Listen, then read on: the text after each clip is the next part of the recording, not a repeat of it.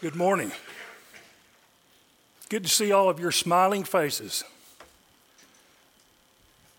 I think Nathan and I have both used that. He's up here a lot more than I am, so I love that. Isn't it wonderful to be here? Isn't it amazing to be here? It is. If you're visiting with us, we certainly want to welcome you. There's been some swapping around. If you look on the schedule, there's been some swapping around, so you're stuck with me today. I hope that what we say will be beneficial to you, most importantly, according to the Word of God. I'd also like to mention a few that are an encouragement to all of us. Sister Bobby's here this morning. She's got a heart cath coming up, and she's had heart valve problems. She's an encouragement because she's here. Brother Bill's still weak. He can't hardly walk. He's an encouragement because he's here. Karen's here. Keith is struggling. Vic is here. He had his foot cut on, getting ready to have surgery. These people are an encouragement to all of us, aren't they? It's good to be here. Good to be here. I want to ask you a question this morning. I'd like to ask you a question. What are you going to be remembered for? Well, Monty, I'm not dying just yet. What are we going to be remembered for? Or better yet, what do you want to be remembered for?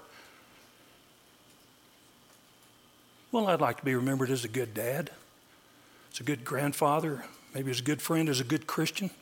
I'd like to be remembered those things. We all want to be remembered. We all want our lives to mean something.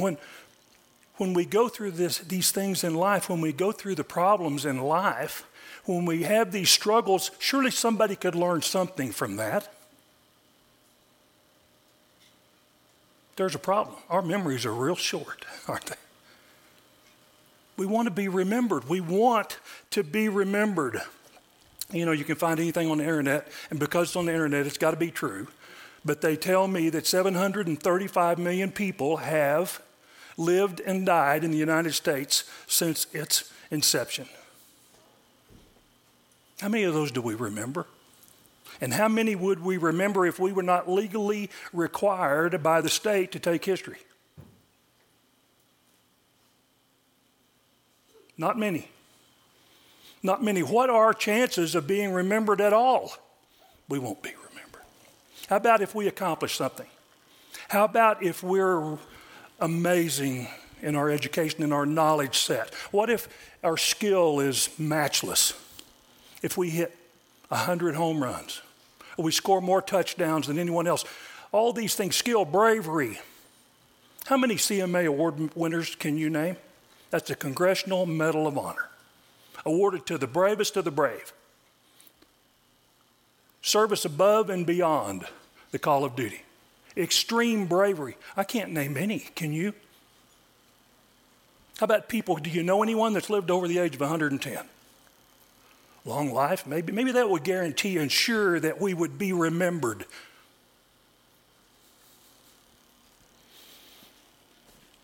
Magna Carta, they tell me, is in 1215. I have to look because I wrote it down. One of the most important man-made documents of all time. And 25 barons defied the King of England and signed this particular important piece. The first Bill of Rights, if you want to. Now, it wasn't a Bill of Rights for everyone. It just applied to these 25 barons. But you got to start somewhere, right? It was, we demand certain rights, an incredible document. The founding of our Declaration of Independence. Can you name do you know any of these people? If we're talking about accomplishments here, something that would make a lasting impression on people, I don't know any of these people. Roger de Montbigon, I don't have any idea. How about the Declaration of Independence? Our founding document. Do we know? I've got highlighted 3 because 2 of them are presidents, and we kind of know a little bit about them, and then Benjamin Franklin, we know a little bit about him. Talking about memorable accomplishment. Some of these guys signed it in great big letters, some signed in little bitty. Wouldn't you love to have had your name on that document? But you look at those guys and you're going, well, maybe not. What's it going to be like in another few hundred years?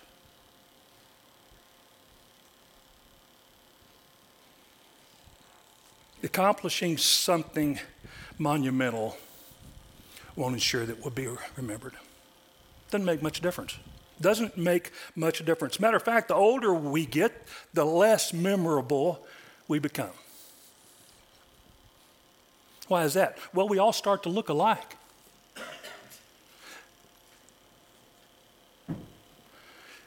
If you witness a crime and the policeman comes to you for an artist's sketch, about all you have to say is he was an old white guy. That's about it. He may have been a man of color, but as we get older, we all, now from the neck up, about the only description you'd have to tell him is, it was an old white guy that did it, and he had this amount of hair on his head or on his face.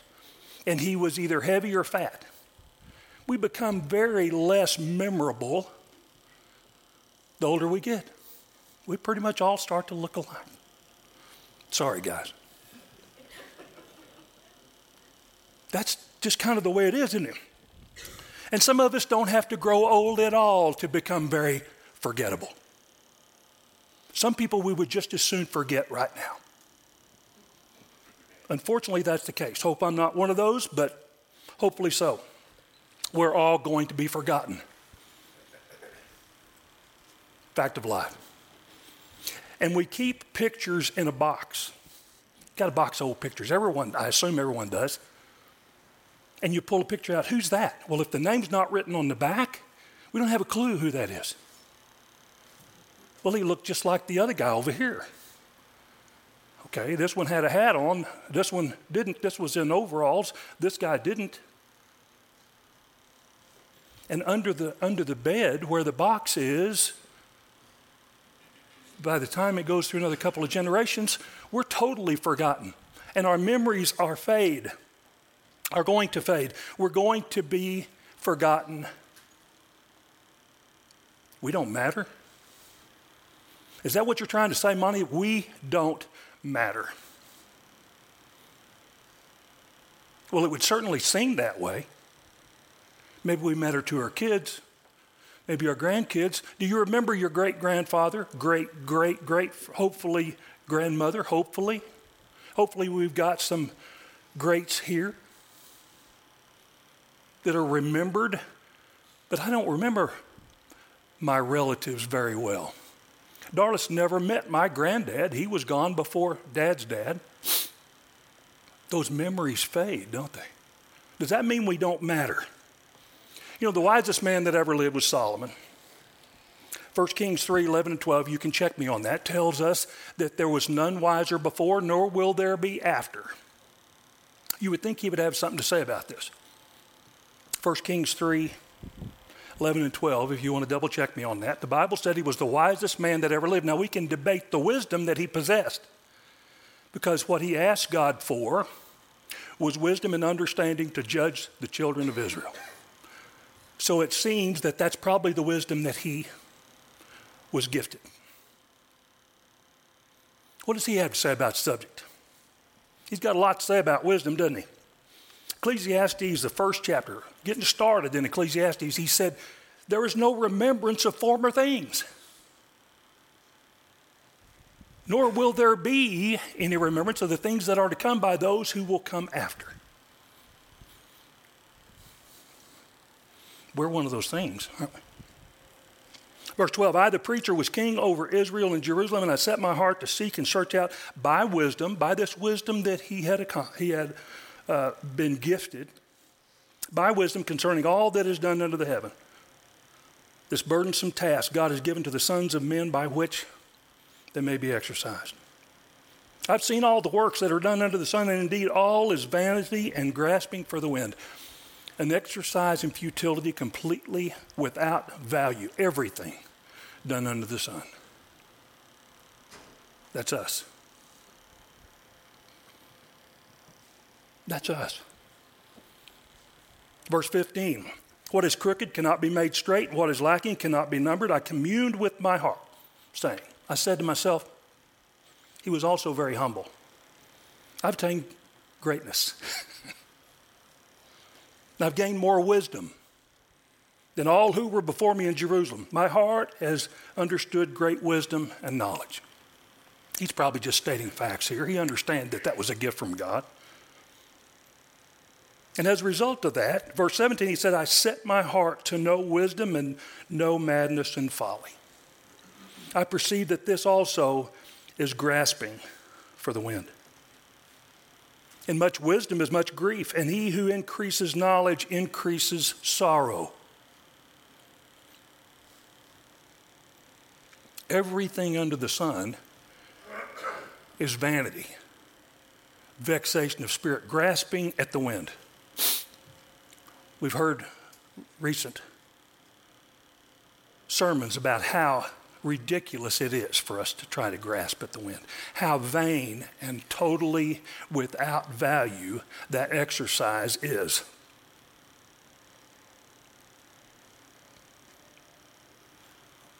Not just in Ecclesiastes 2, but the rest of Ecclesiastes, Solomon set forth to experiment with this wisdom and learn about pain and pleasure, wisdom and folly. And he took it to the extremes in every direction. He built houses, vineyards, gardens, orchards, pools, landscaping, and he did irrigation. And the houses that he built was not a 3-bedroom, 1 3/4 bath.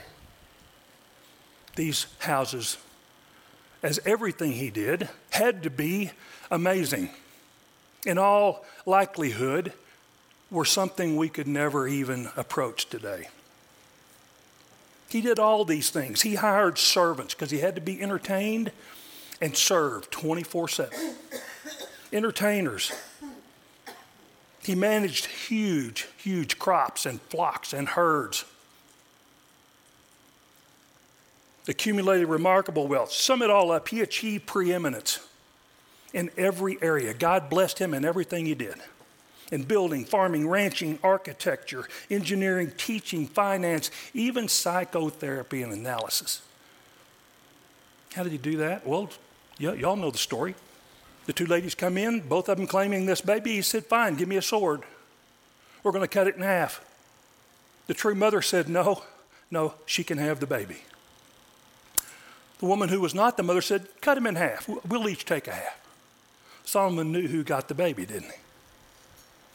It took him that long. He was a young boy when he took this over, at the very least a young man.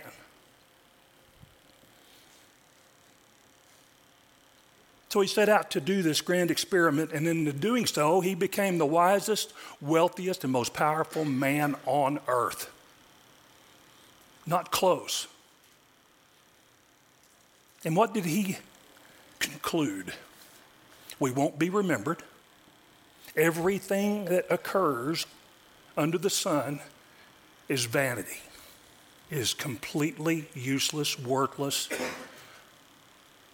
and we're no better than animals. No better than animals. Ecclesiastes 3, verse 18, he said, I said in my heart, again, he's talking to himself, with regard to the children of man, that God is testing them, that they may see that they themselves are but beasts. For what happens to the children of man and what happens to the beast is the same. As one dies, so dies the other. They all have the same breath. No man has advantage over the beasts, for all is vanity. Is that true? Is that true? I'm not going to tell you that everything Solomon said is true, because we know better than that.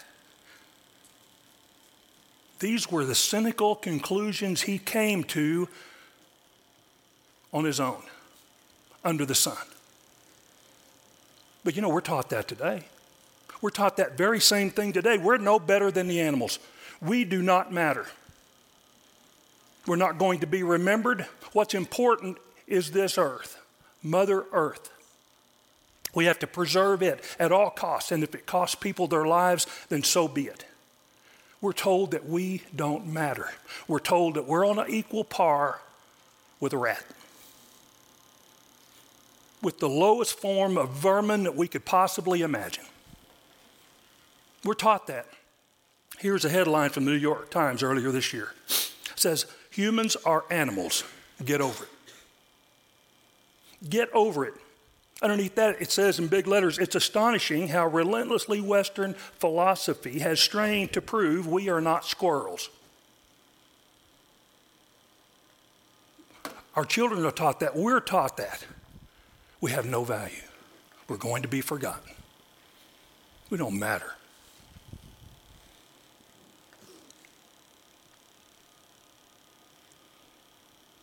Nebuchadnezzar was cursed by God to go crazy for a period of time. That's 7 periods of time. We assume that to mean 7 years.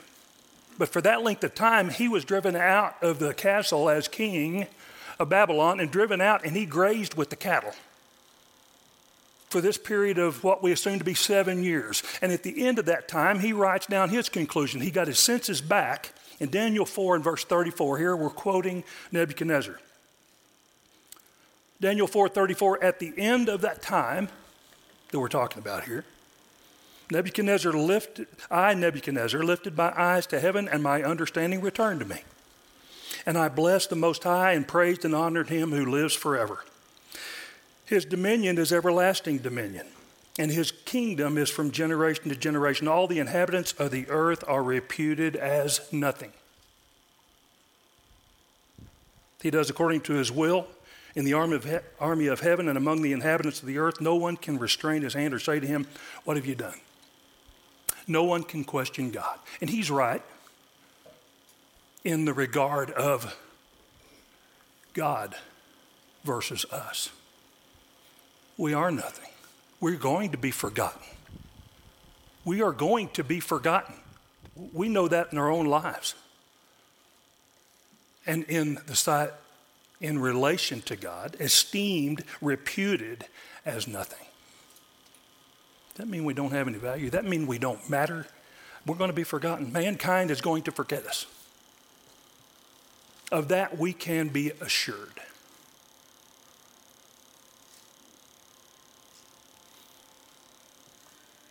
Good news is we do matter to someone.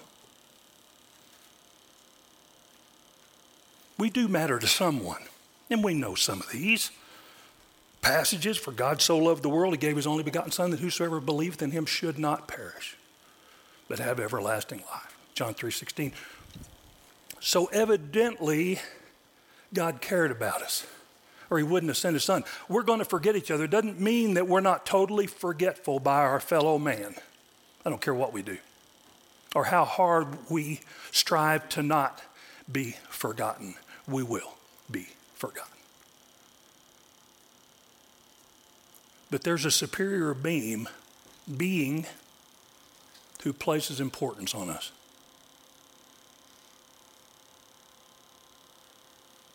Okay, we have some value. According to God, we have some value. Jesus put it this way in Luke 12 and verse 6, talking to his disciples. He put it this way, are not 5 sparrows sold for 2 copper coins? And not one of them is forgotten before God. But the very hairs of your head are all numbered. Do not fear, therefore. You are of more value than many sparrows.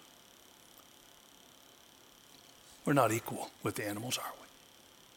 The Bible tells us that God holds us in so much higher regard than the animals. We have value to God. We have no value apart from God. None. Appreciated the reading the morning. Thank you, Isaac. Appreciate that. I'd like to look at this passage a little closer and see what exactly Jesus is saying there. He said, I am the true vine, John 15, verse 1, and my Father is the vine dresser. Jesus is the vine itself, the trunk, okay? Of course, God is the owner. Verse 2, every branch in me, in Christ, the branches that come out of that trunk, if you've raised grapes or seen grapevines, you see how that works. You have a good-sized trunk. Sometimes it's big around, sometimes it's huge. But the branches come out of that. Every branch in me, in Christ, that does not bear fruit, he takes away. And every branch that bears fruit, he prunes that it bear more, that it may bear more fruit. You are already clean because of the word which I have spoken to you. Abide in me, or continue in me, and I in you. As the branch cannot bear fruit of itself unless it abides in the vine, neither can you unless you abide in me. In Christ. I think you know where I'm going there. In Christ. We know how we have to be in Christ and we have to abide in Christ. Romans 6 tells us, and many other places, Romans 6 tells us how we arrive to that place where we find ourselves in Christ, where God places us in the body of his Son. Romans 6:3, do you not know that all of us who have been baptized into Christ, were baptized into his death? And then he explains that. We were buried, therefore, with him by baptism into death. Christ died and was buried and arose. We were baptized into that death. Just as Christ was raised, in order that, just as Christ was raised from the dead by the glory of the Father, we too might walk in newness of life. For if we've been united with him in a death like his, we shall certainly be united with him in a resurrection like his. We know that our old self was crucified with him in order that the body of sin might be brought to nothing, so that we would no longer be enslaved to sin. Okay? In Christ, we're participating in his death, but his death, burial, and resurrection, the old man of sin dies, our sins were washed away, and we arise to walk in newness of life. We understand how that works, hopefully. But John 15 here, what we've read so far, tells us that it's three parts. Christ tells us three things. We must choose to be in Christ, to be a part of the body of Christ, to be baptized into Christ. Number two, we have to remain in Christ. That's a choice also. And bear fruit. Those three things. Three things according to Christ here in John 15. Continuing that reading, verse 5, Jesus said, I am the vine, you are the branches. He who abides in me and I in him bears much fruit. Not just a little, much fruit. For without me you can do nothing. If anyone does not abide in me, he is cast out as a branch and withered. What's he referring to there? If we're not in Christ, if we choose not to be in Christ, if we choose not to remain in Christ, tells us that the branch is cast out and withered. You ever stacked firewood? Cut them in the length to fit neatly in your fireplace, and you stack them so they dry and wither. But that firewood that we're cutting has a use. That firewood that we're cutting provides light. It provides warmth. It's very useful. No use here. If anyone does not abide in me, he is cast out as a branch and is withered, is dried. Continuing on, and they gather them and throw them into the fire and they're burned. This fire is not useful. The fire that we're talking about here is like leaves in the fall. Undesirable. Without value. Provide nothing for mankind.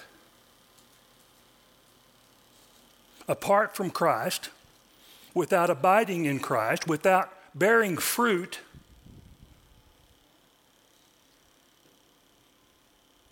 we're bound for the bonfire. We don't have value. Not in a useful way will we be burned. We will be burned with the undesirables. Verse 7, if you abide in me and my words abide in you, you will ask what you desire and it shall be done for you. By this my Father is glorified, that you bear much fruit, so you will be my disciples. Verse 9, as the Father loved me, I also have loved you. Abide in my love. If you keep my commandments, you will abide in my love, just as I have kept my Father's commandments and abide in his love. These things I have spoken to you, that my joy may remain in you and your joy may be full. We can choose to have value. We can choose to be remembered. We can choose Christ. We can choose him. We know that God loved the world so much that he sent his son. So we know that there had to be some value there for him to pay that price for us. But it's only in him. Only in Christ. Those who are apart from Christ are cast aside and withered. They're put on the rack to dry. We have value. 1 Peter 2, verse 9, but you, that's his disciples, that's the church of baptized believers. 1 Peter 2 and verse 9, but you are a chosen generation, a royal priesthood, a holy nation, his own special people, that you may claim the praises of him who called you out of darkness into his marvelous light, who once were not a people, but now are the people of God, who had not obtained mercy, but now have obtained mercy. This is true individually and collectively.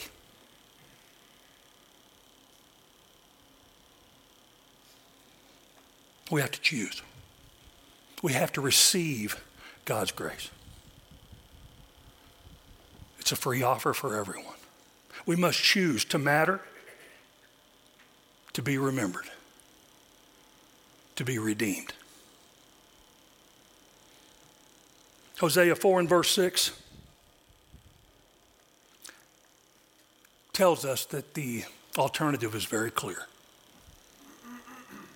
My people are destroyed for lack of knowledge. Because thou hast rejected knowledge, I will also reject thee. That thou shalt be no priest to me, seeing thou hast forgotten the law of thy God, I will also forget thy children. Not only will we be forgotten, but our actions will leave a legacy for our children. My sins will not be imposed on my children, but the influence that I have will certainly influence them. Will I leave that legacy to them so God will not only forget me, but forget my children and my children's children? Forget them as well? We must choose to become part of Christ, to remain in Christ, and bear much fruit. We kind of struggle with that last one, don't we? Yeah, we kind of struggle with that last one. Bear fruit. Okay, that's kind of vague. Okay, we know how to get in Christ. We know how to remain in Christ, or rise to walk in newness of life, walk in the Spirit, bear fruit, much fruit. Well, Monty, that's pretty vague. Okay. Classic fruit of the Spirit. Probably all know this passage. Galatians 5:22, but the fruit of the Spirit is love, joy, peace, long-suffering, kindness, goodness, faithfulness, gentleness, self-control. Against such there's no law. Well, and all of these are pretty subjective, don't you think? All of these are inward, are they not? Afraid not. Every one of these is visible. Every one of these are tangible. There's nothing abstract or theoretical here. Well, I love people. I may treat them badly. A battered spouse usually hears that. I love you so much that, I didn't mean that for the 100th time. I feel things more deeply. I'm more passionate. So that gives me an excuse to be rude and condescending to people. There's nothing abstract here. All of these we know are tangible, solid, visible, Matter of fact, they are the result of the actions that we take in life. John said, "My little children, let us not love in word, neither in tongue, but in deed and in truth." We can feel it all we want to. If that doesn't manifest itself so others can see it, not bearing much fruit. Let me go back. Matthew 5:16, "Let your light so shine before men, that they may see your good works and glorify your Father which is in heaven." We don't keep our faith in here. The fruit of the Spirit is what people see in us. They can't see it if we don't do it. We can feel it in our heart all we want to. Good intentions don't matter. Doesn't mean we're going to succeed. We're going to fail miserably. Hopefully that will be forgotten.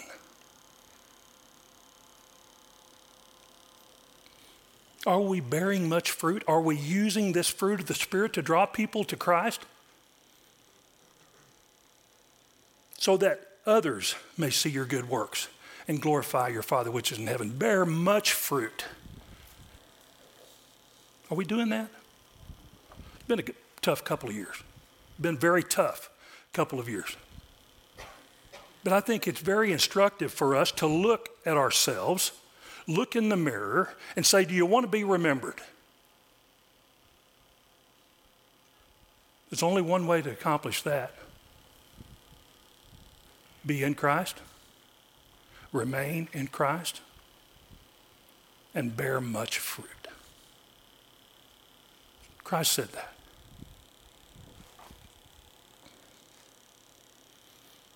We want to be remembered right here, right in this life.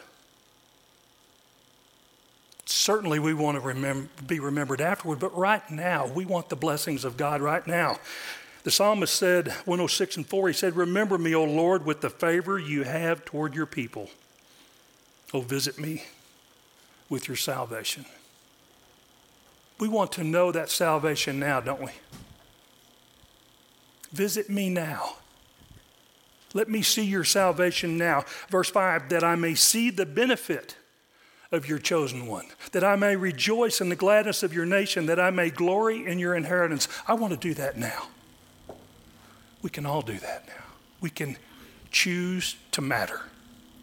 Not because we ourselves matter, but because we can be part of Jesus Christ, who is the only thing that matters. We can choose to be remembered, not because we're going to be remembered by each other. We can choose to be remembered by God.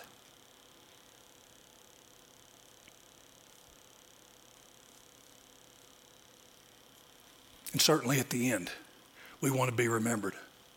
The thief on the cross, just moments before he knew he was going to die, just moments later, what did he say? "Lord, remember me when you come in your kingdom." We want the blessings of God. We want him to be mindful of us now, and he is. But ultimately, we want him to be mindful of us when we come to the end of this journey. We want to be remembered. For what? For being one of his children, for being in Christ, for working to remain in Christ, and working to bear much fruit.